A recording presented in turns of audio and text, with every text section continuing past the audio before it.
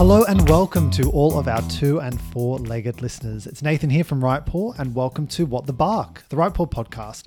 We're back for our final episode of 2022. Can't believe we've had another year of the pod. It's our second year in production, and we wouldn't be here, of course, without everyone's favourite geneticist, George. George, welcome back to the pod. Nathan, is this really the last one? For the year. For the year? Not ever. Surely not ever. No, not the way things have been going. No way. And have we been going since 2021? We have. So this is the end of the second season of the pod. Who would have thought? Who would have, exactly. Two journeyman podcasters. You know, exactly. The first one we started, they thought they're not going to last more than two. And look at it. And we're finishing the year one with one that's sort of, you know, a bit of anticipation. I've got a bit of muscle tension happening, a bit of avoidance behaviour, if you know what I mean. Okay.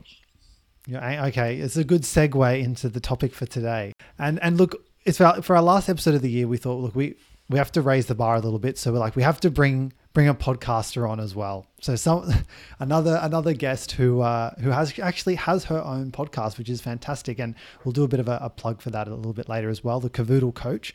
But we're really excited to have her here to talk about that, you know, behavior, separation anxiety, and a whole lot more. But welcome, Tiana, River City Puppies, Cavoodles. Welcome to the pod. Hi, thanks so much for having me. It's great to be here. How are you today? We're well, Tiana. Tiana, you're very scary because you look very profesh. Oh, don't say that. You're out doing Nathan and myself. Oh, I've just been feeding puppies. I don't look professional at all.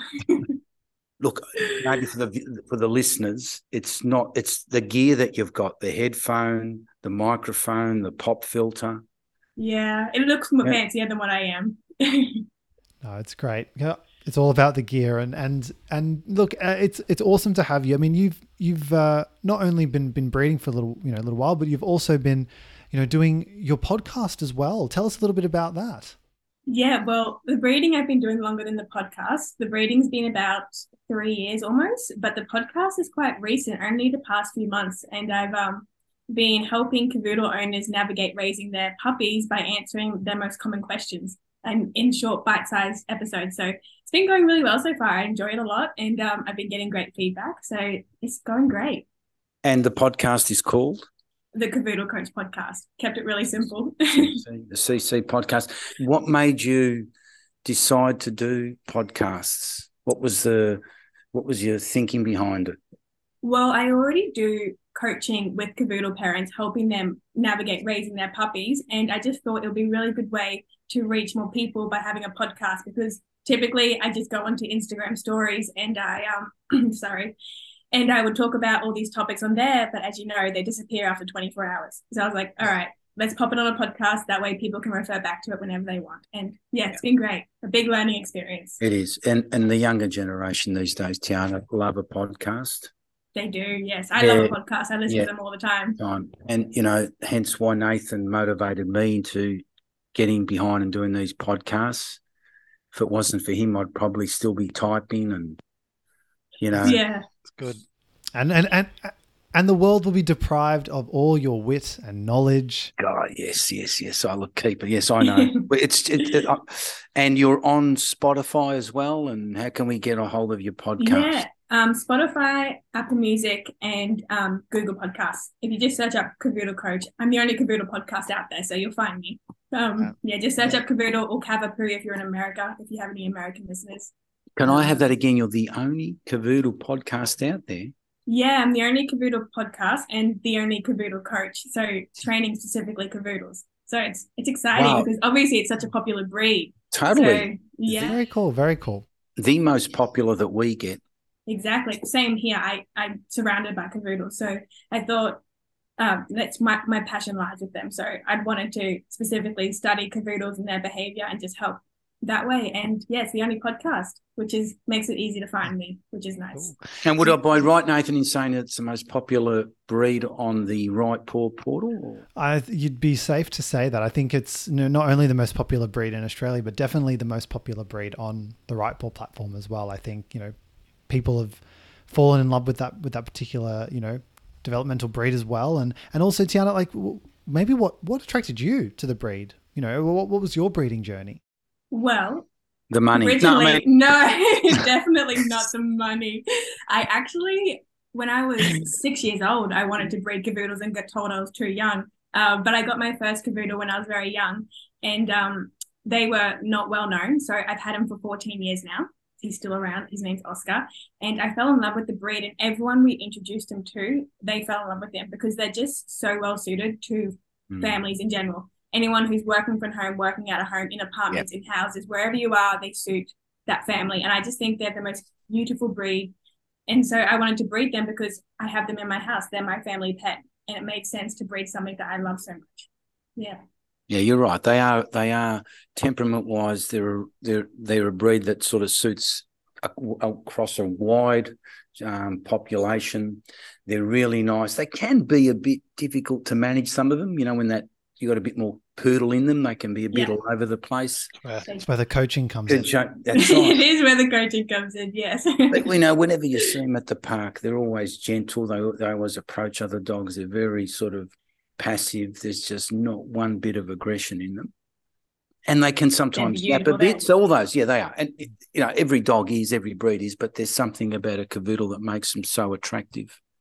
It's just a beautiful cross between the Cavalier, which are so placid and loving and gentle, and the Poodle, who are so intelligent, and obviously the non-shedding coat. It just creates a really wonderful cross between the best temperaments and personality traits, I think, in my opinion. Yeah.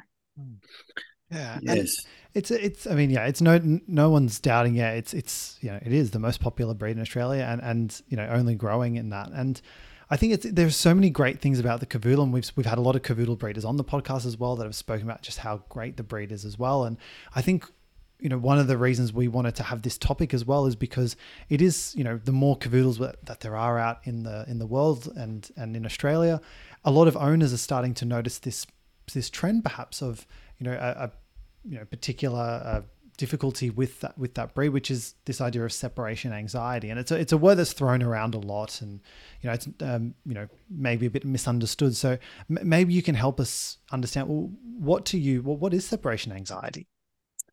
Well, the way that I like to explain it to people, it's like when you have a toddler. When you leave the room, a puppy can't necessarily understand that you're going to be coming back.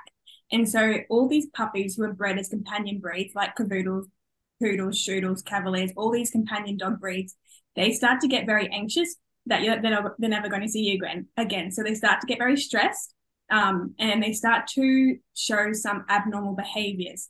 Now, these behaviors, they can be something like barking, crying, scratching, chewing furniture, licking their paws, toileting accidents. And the reason why they are doing these is because they are so anxious and stressed. And the way that they can reduce the stress and anxiety is by doing activities that increase adrenaline, like chewing, like barking, like licking.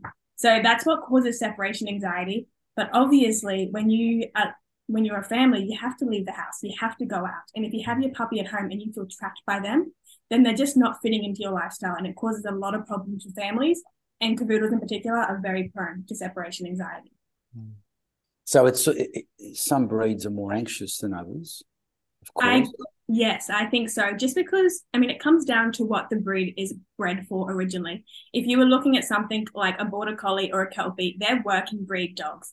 So they're bred to work. They typically live outside. They're not usually in your house on your lap, sleeping in your bed. Whereas a cavoodle is specifically bred literally to sit on your lap and give you cuddles. So they're more prone to separation anxiety than these other working breeds.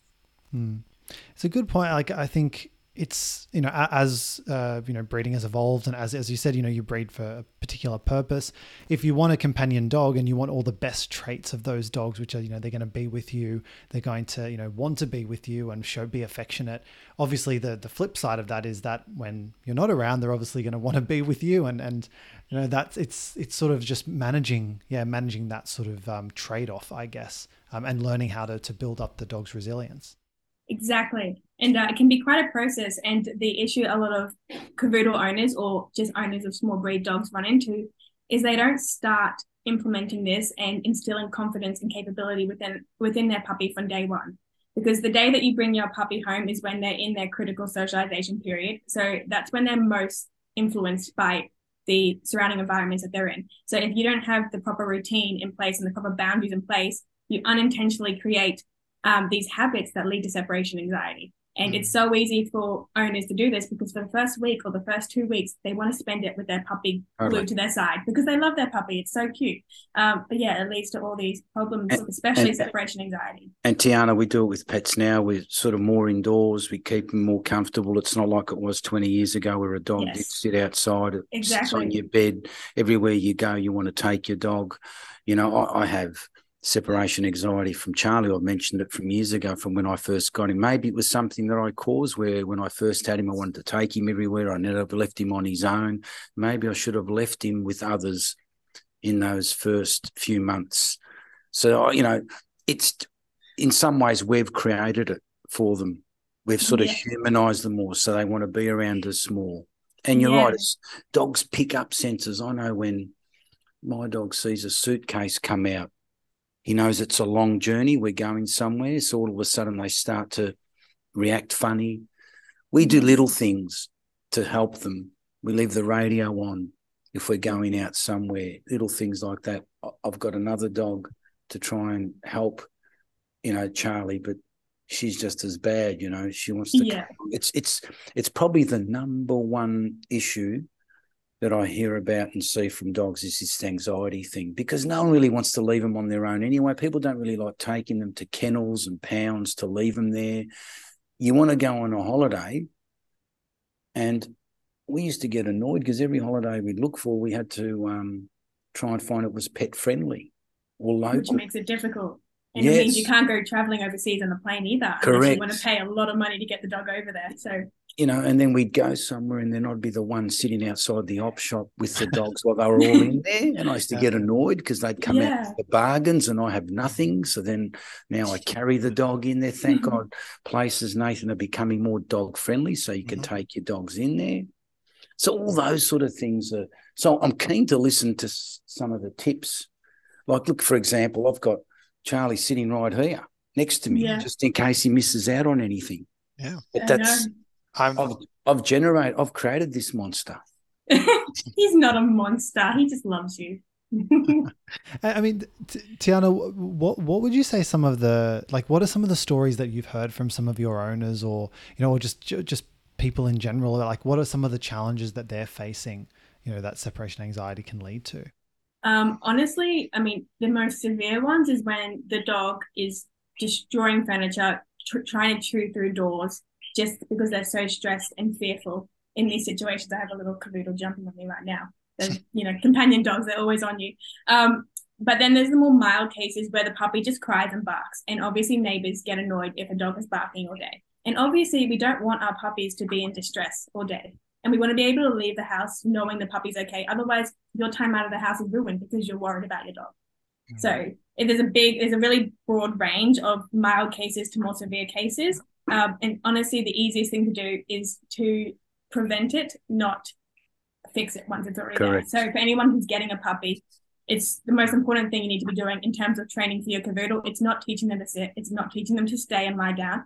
It's teaching them to be okay on their own and to feel comfortable and capable of being left alone in the house. So hello, Chelsea. She's jumping on my leg. You know, that you're coming back. It's okay. I know, exactly. And they can't understand that. That's the thing. We can't speak dog, obviously. I'm going to have to put you down, Chelsea. She's trying to get on my lap. You can't speak dog, so we can't tell them we're coming home. But we need to start from day one. They need to be used to us leaving the house or leaving the room, and they need to be used to independent play. Teaching your dog independent play, there's nothing more beneficial for that dog. If they rely on you for play and if they rely on you for comfort and security, you will deal with separation anxiety your entire life. Mm. So going back to that sort of moment of getting your dog, you know, it sounds like, as we believe at RightPaw as well, like the work that you do at the beginning of a dog's life just is the most critical in terms of setting your dog up for success. So what do you recommend to your owners, or to any owner who's getting a cavoodle or any breed? What are those things you can do to minimize the risk of separation anxiety? What you need to do is, firstly, I always say a split-second decision, overnight decision to get a dog is never a good idea. you need to do a lot of research and learning about the breed and understanding what the breed needs prior to bringing the puppy home. If you're pregnant, you have 9 months to prepare for a baby. So when you're getting a dog, they're like a baby. They can't do anything for themselves. They're relying on you completely. So you need to do a lot of preparation. And in that preparation, you need to look at your lifestyle, what your routine looks like on a day-to-day basis. And then you need to go, okay, when I bring my puppy home, I need to implement this routine as much as possible. Correct. While making sure all the needs of the dog are being met. So if you're working 8 hours a day at an office, it's not necessarily going to work. It's not a great time to get a puppy. But if you work from home, you need to remember, well, the puppy can't sit in the office with me all day. Otherwise, when I try and leave on the weekend, it's going to be scared. So during the day, the puppy needs to spend some time in the kitchen while I'm in the office for a few hours. And then I'll come have a play and do some training. And then I'll leave the puppy again. So you need to just implement a routine where the puppy is having time during their day alone. But you have to make sure when you're leaving your puppy alone, you need to leave them with something to do. If you were to put a toddler in an empty room, they're going to cry, they're going to probably yell and try and get your attention to come and let them out. But if you put a toddler in a room with puzzles and toys and different learning games, they're going to be entertained, they're going to be focused on what they're doing, and they're going to have something to do, and they're not going to think about the fact that they're alone. So the same thing works with puppies. When you leave your puppy alone, you need to give them something to do. A stuffed teddy is not enough. A stuffed teddy is not going to capture their attention. Cavoodles would much rather be in your lap than play with a stuffed teddy. So you need to use treats and enrichment toys to stimulate the mind. And prior to leaving them alone, you need to do training with them so they're tired, so they have used up all this energy. So it's all about setting a routine and understanding exactly what you need to do so that when you leave your puppy alone, they are set up to be the most comfortable that they can, and they can get used to it and they can enjoy being alone. And that's the key to separation anxiety. The dog has to enjoy being alone. Yeah. And it's important, Tana, to another thing that I find really works. There's a routine, but I also find that taking them for a walk, exercising them is so important. I know when I take my dogs for a morning walk, for a long walk, and they come back, guess what? You can go in there for an hour, 2 hours, they're just lying down. Exactly. And I have a routine. Afternoon as well, I find when I take them for a really long walk, they sleep right through. I have a doggy door so they can go in and out, so they can do things. One dog loves playing with the ball, and I use that as a way of giving them some exercise. Exactly. So routine, and keep sticking to that routine. I find that if I don't take my dogs for that long morning walk, they're up and down following me. Where am I going? Where have you been? It's 11:30, 12 o'clock. You haven't taken me for that walk. It's that routine. And that's the thing. You have to make sure you can't expect a dog to be left alone all day and to be okay. You have to make sure that their enrichment levels are being met, their exercise levels are being met, that their brain is being used before you leave them alone. Otherwise, they're going to go stir crazy. If you were left in a room alone all day, you would go stir crazy, and you're not even a child with all this energy. So you have to make sure you are purposely interacting with them prior to leaving them alone, so that they are happy, a bit tired, so that they don't have all this energy and that they're comfortable. And the most important thing, the mistake a lot of people run into when they have a new puppy is obviously you can't go for that walk because they haven't had their vaccinations. So you have to be exercising them and stimulating them with mental enrichment in another way at home. And you need to use different parts of the house so that your puppy feels like they're not just in the same four walls. They'll get bored, they'll go stir crazy, they'll start doing things you don't want them to do, and then the behavioral issues just pile up one on top of another. And you use a really important word, which is enrichment. This idea of how do you stimulate them? How do you keep them engaged? So what are some great enrichment activities that, you recommend for pups, to keep them engaged, to stimulate their minds? What are the types of things that you think work really well? Number one, training is the best kind of mental enrichment. Making them think is the best kind. Obviously, making sure that you're doing the training properly and not doing it for too long. There's a whole lot of, I could talk about that for a lot, but that's the first thing. That's training. A whole podcast. It is a whole podcast. So training the puppy, best way to use it, mental enrichment. And then you need to think about the breed's original purpose. So I like to say this to people. When you look at a cavoodle, they're made up of a Cavalier King Charles Spaniel and a toy poodle. Now, Cavaliers were originally bred as lap dogs, so they don't have much of a specific breed purpose, but poodles were originally bred as hunting dogs. So back in the day, hunters would shoot down birds and they'd go and retrieve these birds, and they would go and chase rabbits out of holes. So they were bred and raised to do all this hunting and searching. So cavoodles have those traits in them. So what you want to do with cavoodles is you want to give them different games where they can use their nose and they can chase and retrieve things. So if you can get different puzzles where the dog has to move pieces around to get the treats, or you throw a bunch of treats in the back garden and they have to go and sniff around to find all of them, those sort of things where you're addressing their original breed purpose has the biggest effect on the dog, and that's what they'll enjoy the most. So if you don't have a cavoodle, you need to look at your breed and see, do some research. What were they originally used for? And then make games and make situations where they can, use those original traits and I'm not sure the word here.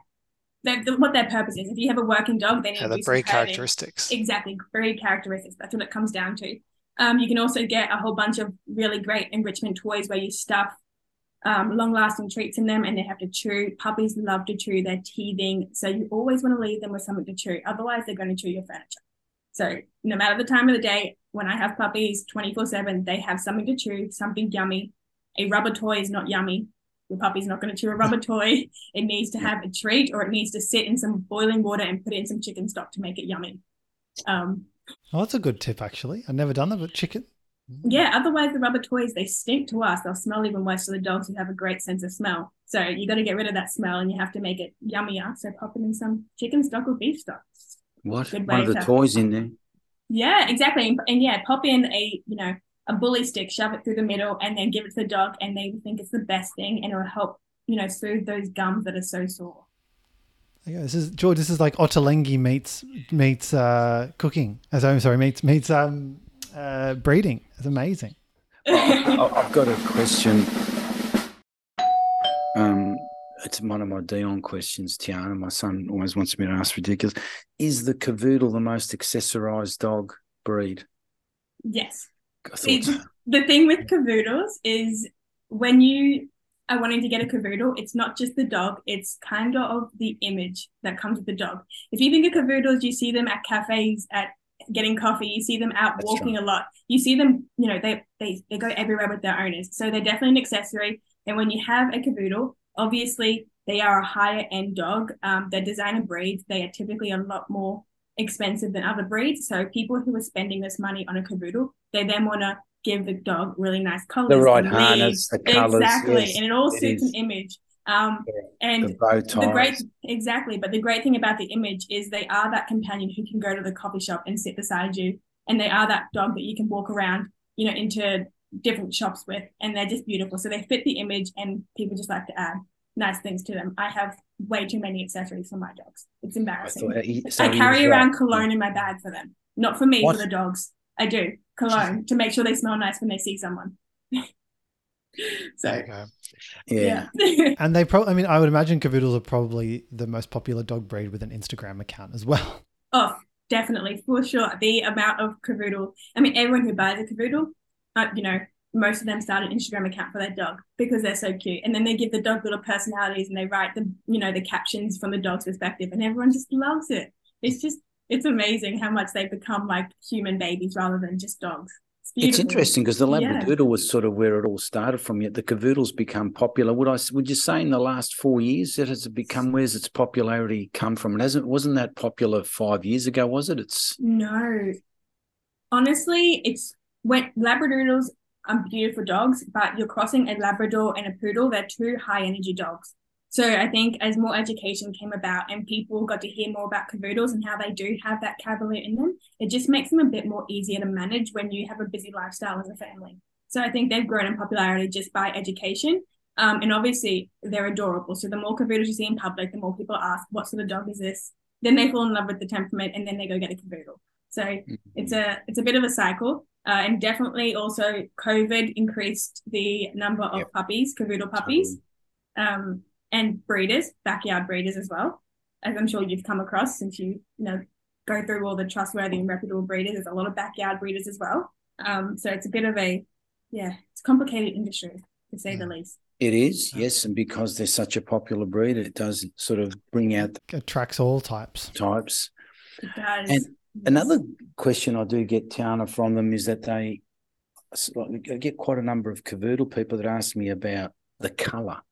And that deep apricot versus the light apricot, how do they... And I realise that when it comes to colour, the most popular would be the apricot. Am I right? With a bit of white. I find personally, based on like the questions I get, the most popular is the ruby coloured, so the darker red. But what a lot of people don't realise is that poodles in general, they lighten in colour unless they have a special gene lets them keep that colour. So most people start off with this ruby cavoodle and it grows up into an apricot cavoodle because they don't realise that the dog lightens unless they. I think it's the kit fading gene which you can't really test for. There is an intensity gene that you can now test for, which measures the amount. But when a dog starts as one colour and fades, that's an untestable gene at the moment. So it happens over time. But usually the deep ruby or red or apricot is what they all look for. Some of them are starting to look for some with a bit of pied or a bit of white on the chest, which gives it a nice sort of look. And what about grooming wise? Do they need much clipping?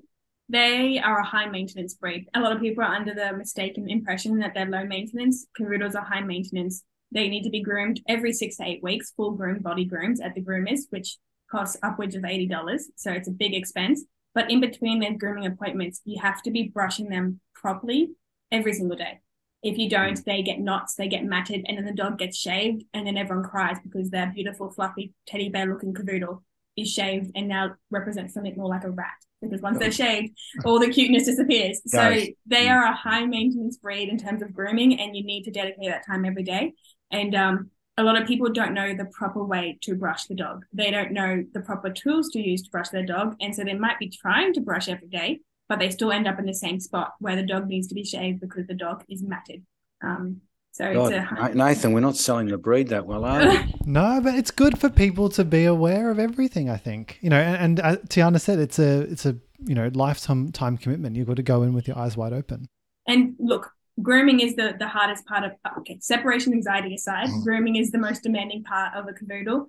They don't need the same level of exercise and enrichment that these working breeds need. So they are fantastic. But if the owner isn't prepared to upkeep the grooming, well, the dog either stays shaved permanently, which no one likes, or you just run into a whole lot of health issues with the dog. You just do what Genetic George has done, Tiana, and learn how to groom yourself. And I'm grooming Mary myself. It's been an 8-month project, and she's come from really bad to now looking.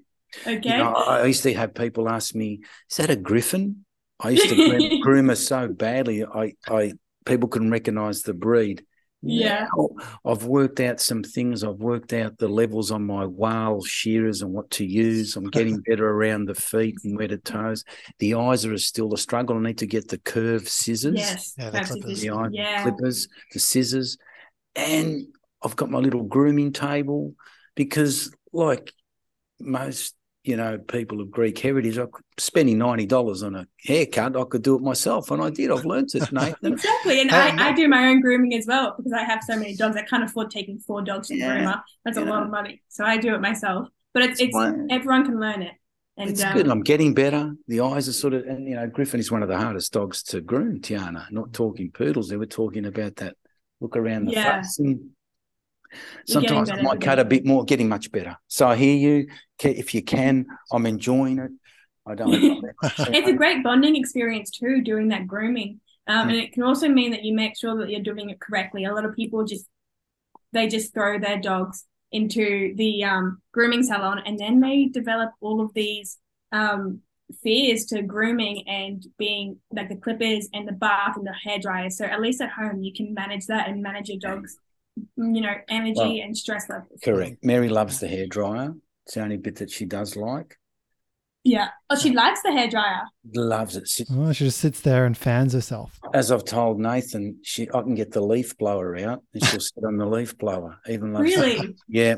Wow. You don't hear that often. Usually it's that the dogs hate the Mary, Charlie hates, but anything blowing in Mary, but Mary doesn't like the grooming part. The table comes, she likes to sit flat. And look, let's not underestimate the value a good groomer has. No. I'm not saying here not to go to a groomer, visit one.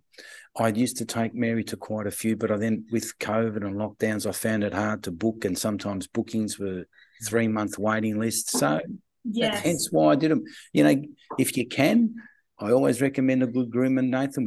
We've had some good groomers. We have some great groomers on the podcast who have taught me a bit as well. That's where they encourage. Inspired you to try your hand at it. I love feathering. There's an art in feathering with scissors.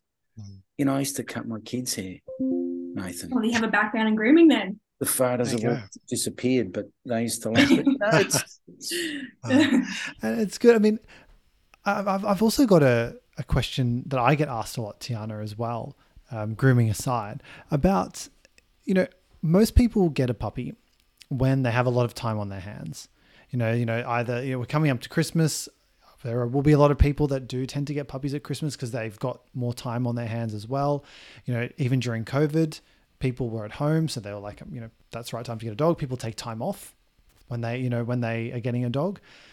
But how do you balance being around all the time, and wanting to help acclimatize the puppy, wanting to help, make them settle in well, with teaching them to be alone? I know you sort of touched on it before as well, but it's like this sort of hard balance between, you might be at home a lot, but you want the pup to be comfortable being alone. So what do you do?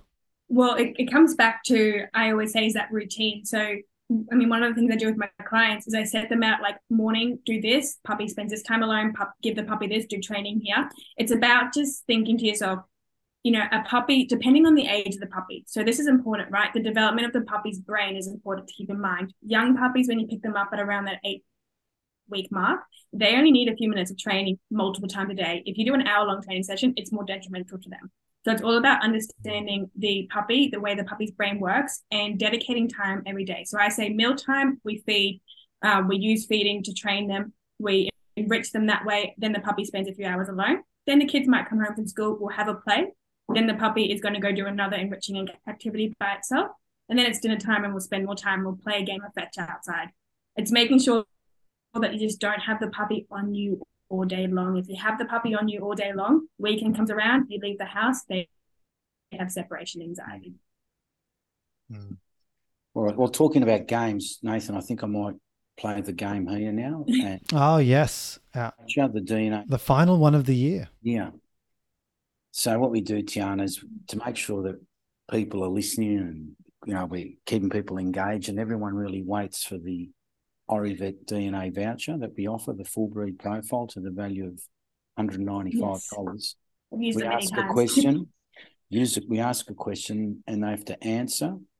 So the question I'm going to ask is, what is the name of Tiana's podcast? Very easy. If you're listening at the start of the podcast, right, you should be able to answer, but you need to email George. Nathan, you're good at this way. I have you as my manager. What date are we going to want this email? So I said that not the 25th. You don't need to email George on Christmas. He's got better things to do.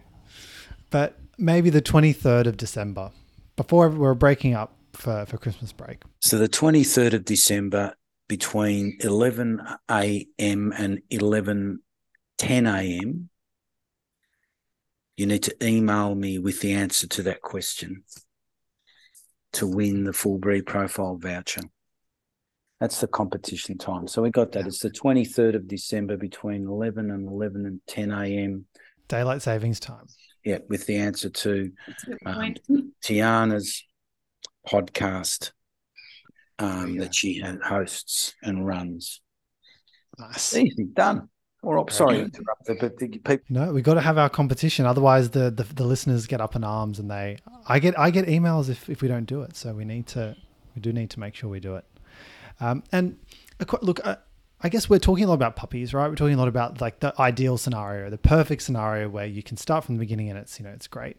But sometimes you might maybe not have started in the right way, or you might have got a dog who has separation anxiety. You might welcome them into their home a little bit later in life.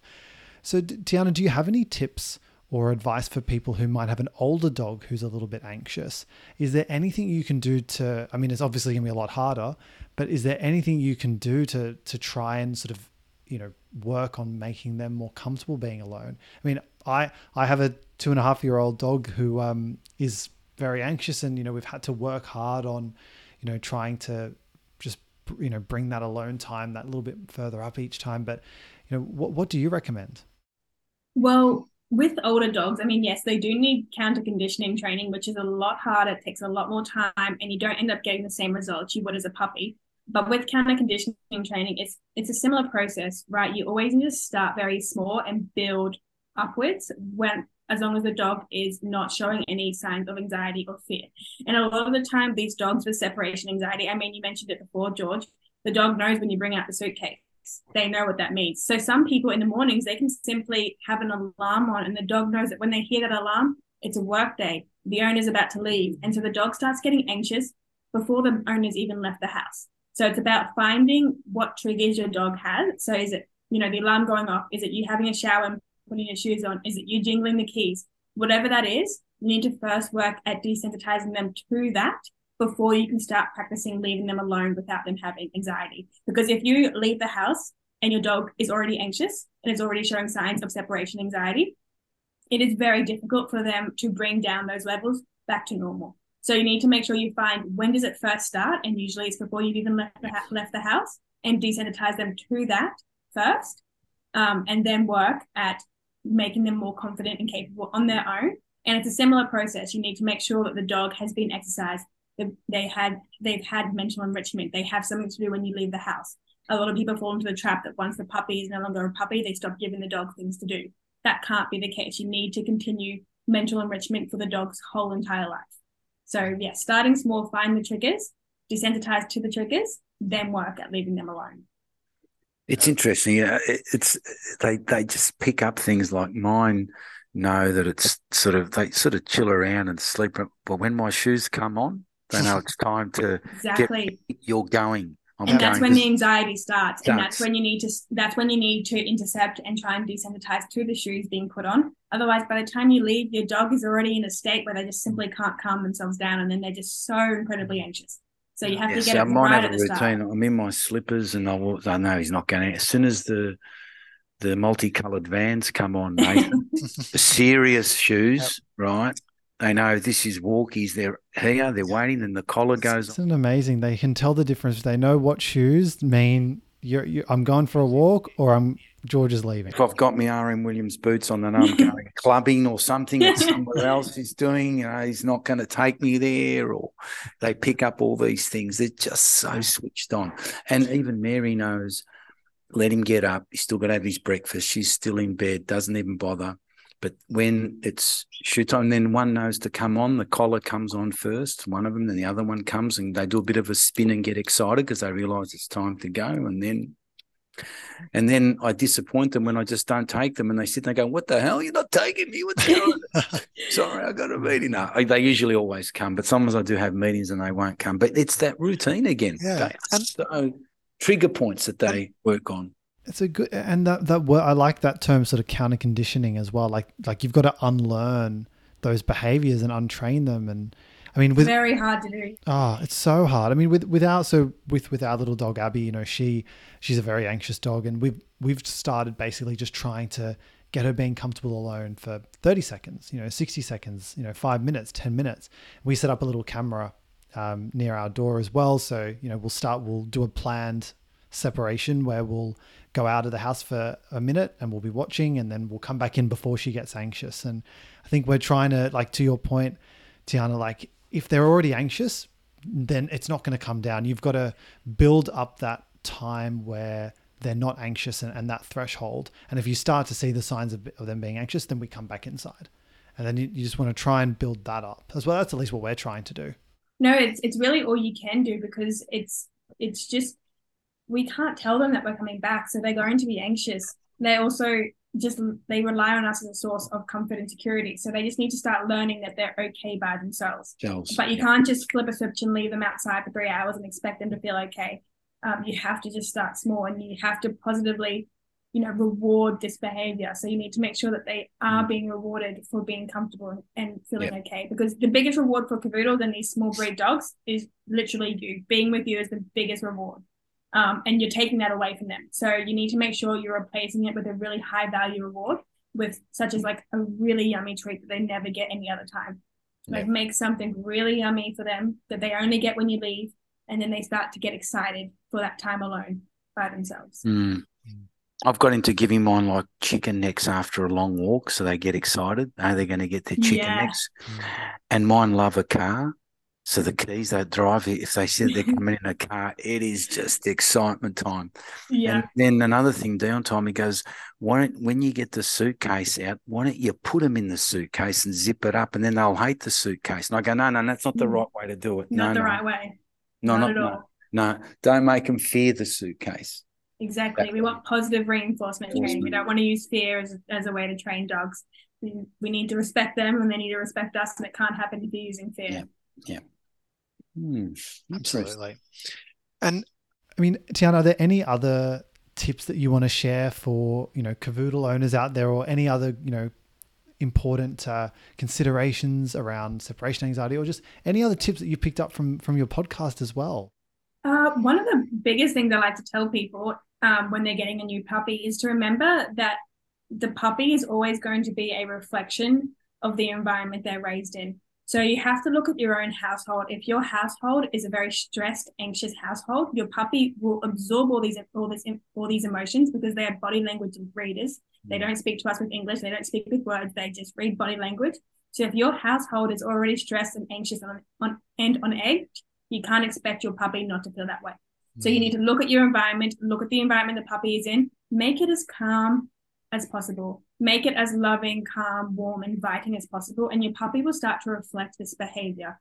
A puppy doesn't want to misbehave. A puppy doesn't want to chew your furniture. It doesn't want to cry.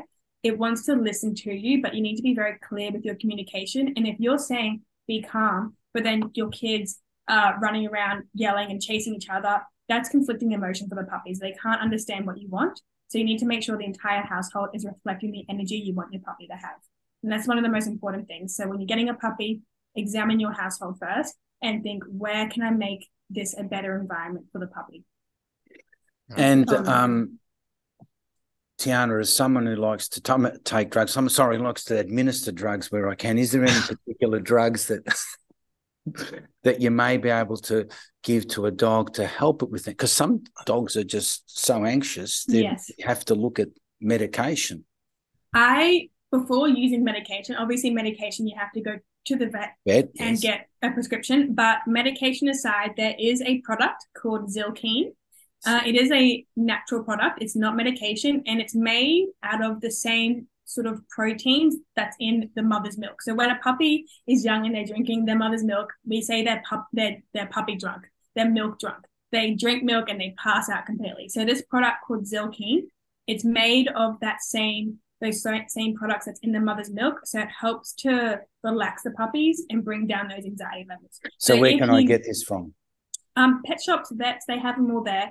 It's like if you know that your puppy is going to go through something that might be a bit stressful, say you're moving house, say the puppy's coming home for the first time, or let's say there's fireworks coming up in a big storm, you can give them this product just to help naturally lower their stress and energy levels, and that way you can manage the situation a bit more easily. That's what I find is best before trying any medication. And then there is obviously higher levels of medication through a veterinarian. Exactly. If you've got a dog that is super anxious, or like you said, some dogs, if fireworks sends them crazy, then you can look at it. Sometimes if you're moving home and you have to leave your dog somewhere at someone else's place, there could be, because sometimes it's the only way to use it, especially if it's within the breed. It's an older dog, you can't rewire it. And let's not forget, sometimes dogs are created anxious because of the environment that you've had them beforehand. You might receive a puppy or a rescue dog, and it simply is anxious because of what it's gone through. Exactly, and that's why, like, when you're looking at getting a dog, and this is why RightPaw is so fantastic, because I've looked on them. Most of the breeders on there, they follow a curriculum program for the puppies.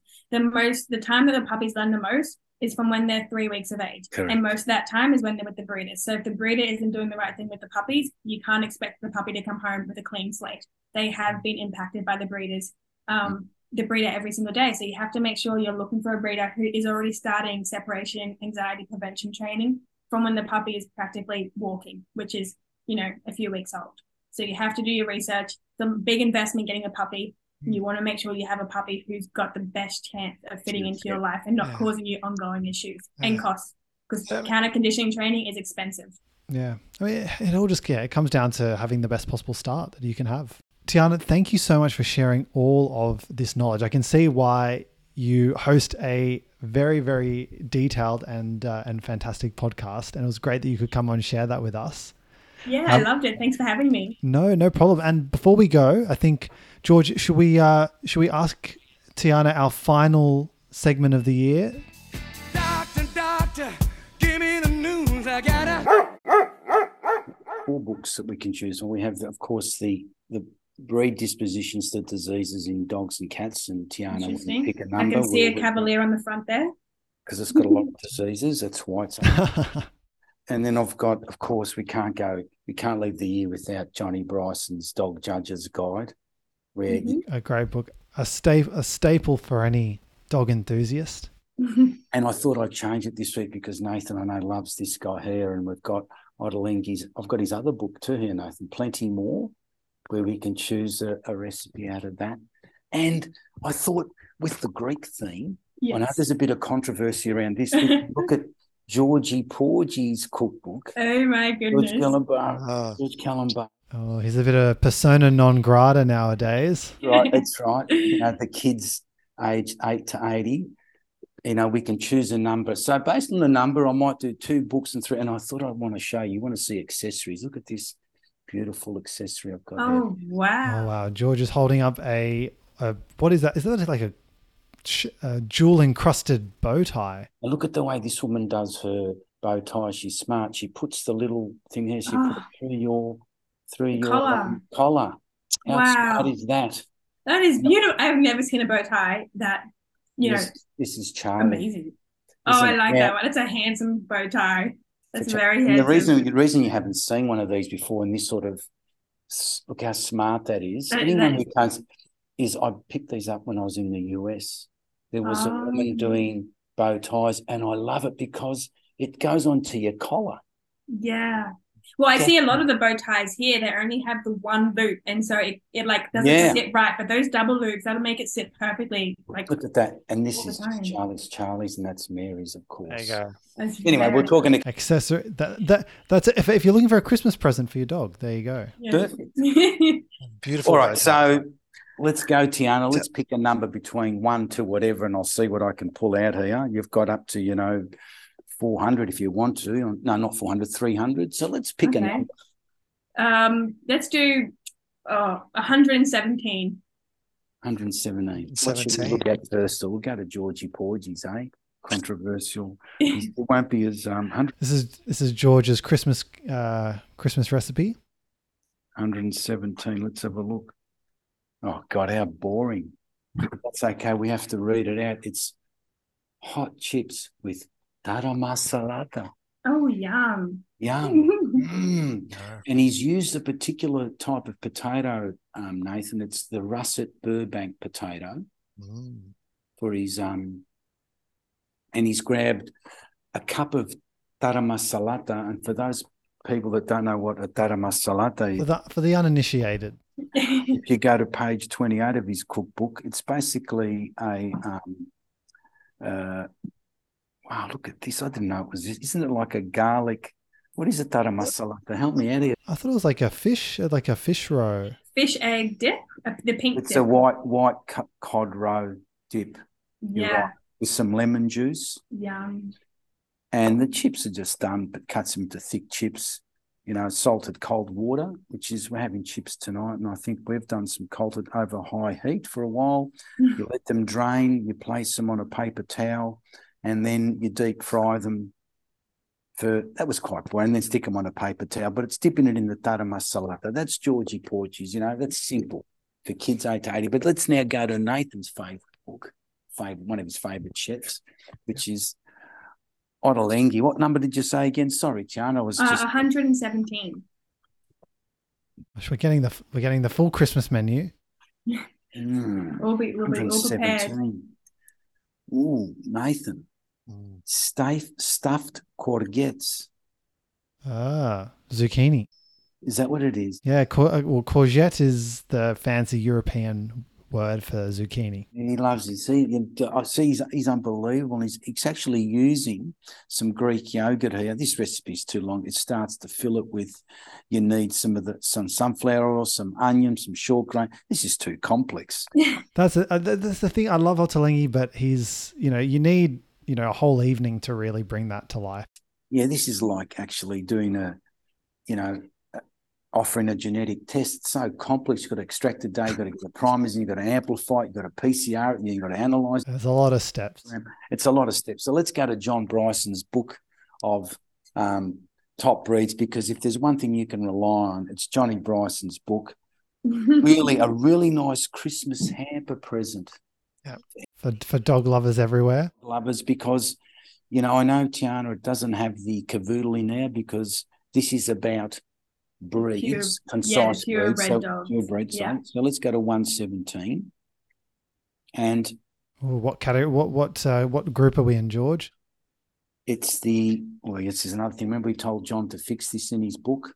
It's the blue book, the blue, which means it's 117. It's the hound group. Okay. And it's the dachshund. Ah, yes. Oh. Probably the second most popular breed on RightPaw after the cavoodle. And it's the only breed I know that John dedicates. Let's have a look how many pages to it. 1, 2, 3, 4, 5, 6, 7, 8. 8 pages to it because there's so many varieties. Yeah. Size and coat. Yeah. And Tiana, you've selected probably the least popular variety, the dachshund, the mini wire-haired dachshund. And as you know, they've got a long head. And their neck is long. They've got a mouth scissor bite. Their rump, they're broad, they're strong. Their breastbone's very prominent. They're long and low with no exaggeration. Remember, we're not encouraging exaggeration anymore in breeding. They're compact. They're a well-muscled body with enough ground clearance to allow free movement. Another important thing, enough ground clearance to allow free. Height at the withers should be half the length of the body, measured from breastbone to the rear of the thigh. And temperament-wise, Tiana, they're bold, they're defiant carriage of the head and an intelligent expression. Wow, John. That sounds familiar. Yeah, look, the thing when you read this book, every breed sounds beautiful. It's the way the adjectives he's used to describe them and adverbs he's used. Yeah. He's just amazing. I don't know where he gets all this knowledge from, John. Another shout out to John. If he's listening, he owes us big time, Nathan. Yeah, we plug this book every week. It's great. And great value. It's 39 AUD, edition 3. I'm holding, and anyone really who wants themselves a really nice gift, get that. It literally is bedtime reading. Not. If you want to go to sleep, maybe. No, I'm joking. No, it's great. Should we do a disease? May as well. All right, let's do it. Let's take us home. Take us home with 117, which is, you've chosen the Irish Wolfhound. Okay, I do love an Irish Wolfhound. Then there are so they have a number of conditions from cardiovascular to dermatological to endocrine to gastrointestinal. Let's have a look how many pages they all go through. Let's have a look at what they've got in the way of. They've got a von Willebrand's disease. They also have a neurological condition that you need to be aware of. Anything that we offer for them, I don't think there is, apart from degenerative myelopathy. But generally, as I said, this book goes through every condition that's been published. And there's a prevalence of dilated cardiomyopathy in the breed. 5.6% is found in the breed. So we need to be, yes. And some hypothyroidism. So we're finishing on the Irish Wolfhound. We've gone through the chips with the Tara Masalata. We've had the stuffed zucchinis. The stuffed zucchini and the dachshund is our Christmas. What a journey we've been on. The stuffed dachshund, the hot Irish Wolfhound with a Tara Masalata. But no, it's been a good way to finish. And I know everyone's sort of now because it's a good time to talk about anxiety and everything, because it's Christmas time. I know we don't encourage people to get pets during Christmas, but it is a popular time. It is. For people to be looking for a potential pet into the new year. Yeah, and I think that's why we wanted to have that topic, because, you know, a lot of people are going to, you know, be confronted with this very important time, the next 6 weeks, where you're going to have all that time off. You know, take Tiana's advice. Make sure that you are stimulating your dog, that you are getting into a good routine, that you're keeping them enriched. I think this has been fantastic learning, and I do hope that we have some fantastic, well-socialized, non-anxious puppies as a result after the Christmas period. I hope so too. That would be amazing. Brilliant. And give us, for one more time, Tiana, tell us where people can find you and your podcast, and give us a final shout out. Well, you can search my name, but it's a little bit difficult. So instead, if you just search Cavoodle Coach on Instagram, I'll come up there. Same with on Spotify, Apple Podcasts, and Google Podcasts. Cavoodle Coach. I come up everywhere. I also wanted to mention, this just might be helpful for anyone who is getting a puppy. I'm not sure if you can link it, or maybe just go onto my page. I have a socialization guide for new puppies, and it also steps you through a little bit about separation anxiety and just what you need to socialize the puppy to. So anyone getting a puppy, it's always good to make sure you have a plan for how you're going to socialize them when you bring them home. So that's free to download for anyone. If anyone is interested, you can go on my website, Tiana Karamais, or my Instagram pages, and it's all there. I've just started following your podcast. Thank you. Just went on and had a look. Yeah, I appreciate that. I'm going to check your social media page as well and start following. You know, if there's one thing that's come out of it, I'm going to listen to it. And you've already had, I saw 32 on there, 32 episodes. Is that right? Yeah, I try and do 2 a week, but they're only 10 minutes long. But I find that a lot of people just want the quick answer to their simple questions. So I try and get a couple out every week. And so far, I've been quite consistent, except for now with I have a litter of puppies at the moment. So I've been a bit MIA while I've been looking after them. I think people can cut you a bit of slack on that. I hope so. Yeah, and it's interesting because you tend to stick yourself in a lot of your photos. Most people tend to avoid that, Tiana. Yeah, so well done. Well, I find that a lot of people who are looking at getting a dog, they want to know who's behind the camera and who's actually raising the dog. So I try and get in front of it as much as possible, and then I can start being more approachable. So if they have questions, they feel like they can talk to me more easily than if I was, not online at all. So you do 2 episodes every week? I do, Tuesdays, yes. Thursdays. Tuesdays and Thursdays. That's it. It's great. And people want to know the breeder behind the breed as well. So I think it's great. Yeah, brilliant. Well, Tiana, thank you so much for joining us. It's been a great episode. I've really enjoyed it, and I've learned a lot. Oh, that's great. Yeah. I've loved being here. Thank you so much for reaching out and for having me. Yeah, pleasure. And to all of our listeners, we will be back in 2023. So enjoy your Christmas breaks from everyone here at What the Bark. Have a happy Christmas break and a Merry New Year. And we'll catch you all in 2023. Bye, everyone. Have a really nice season break, everyone. We'll see you in 2023 with some exciting new episodes, Nathan. Absolutely. All right. See you then.